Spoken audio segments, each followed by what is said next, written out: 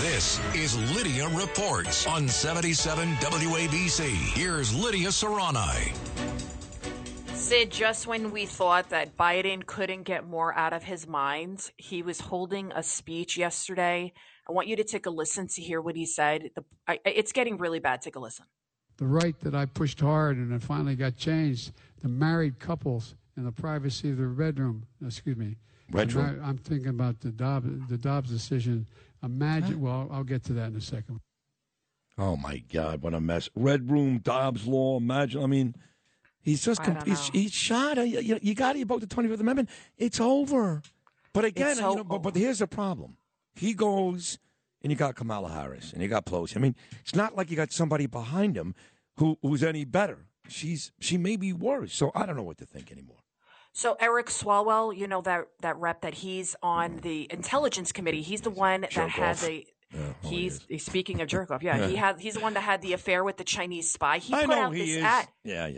He put out this ad where this family, this husband, wife, and their two children are sitting around a dining room table, and then there's a knock at the door, and it's the police, and they're like, "We're here to arrest your wife for having an abortion." And then the kids start crying, the guns are drawn, everybody's screaming and crying, and that's what the Democrats are saying. This is what's going to happen to America if you vote Republican.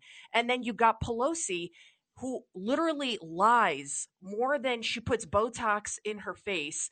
This is what she said about Biden's presidency. Take a listen.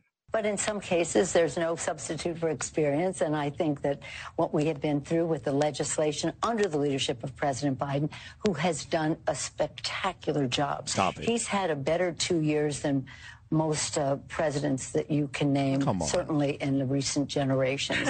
I mean, come on. They just keep lying. That's all they keep doing is lying to us. If God is good to me, I'll be 56 years old in April. I went through Jimmy Carter. He is the worst president, and it's not even close. It's not even close. You want to talk about Trump? I don't care. Reagan, Clinton. This guy is a complete embarrassment, but that's coming from her, who may be a bigger embarrassment than he is.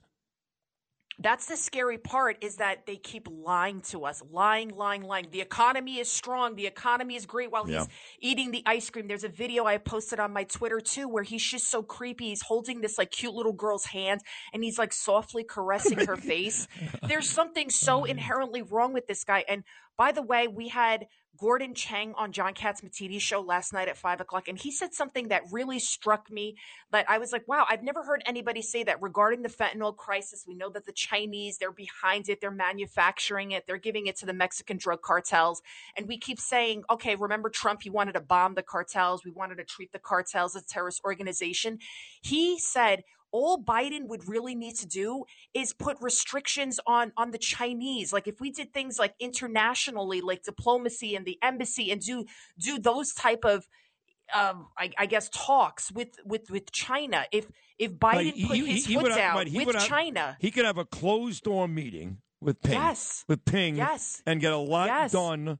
Just like Trump did with Putin. He doesn't want to do it. First of all, he's not capable. Let's be honest. Any decent world leader, especially China, Russia, they're going to eat Joe Biden for lunch. I mean, you know that a couple of weeks ago, he had a press conference, and the questions went on too long afterwards. And his wife, Jill, to this day is furious because she doesn't want her husband answering anything off the cuff that is not written for him. So put him in a closed-door meeting with Ping. That's going to be disastrous. But, yes, something like that would go a long way.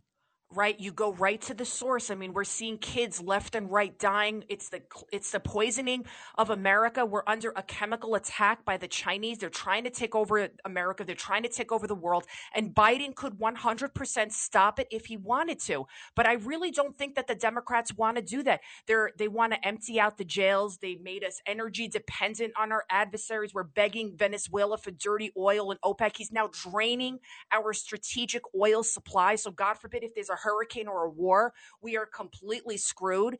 And they're making, criminals allowed to do whatever the heck they want. And then on top of this, he's allowing this attack to happen. They opened the borders. So we got to take our country back. We got to vote. Lee Zeldin, number one, right here in New York State. And I know a lot of people think he's an underdog, but find me one person that thinks Hochul's doing a good job, and I'll give you $100 because you can't find anybody. Get that lady out of office. She was not elected to begin with. Okay, so she needs to be kicked out of the job that she should have never had in the first place. John Catsimatidis, Cats at Night, 5:00. You don't want to miss it. Love you, Sid. And we're gonna take our country back. We're gonna take our city back and our state back.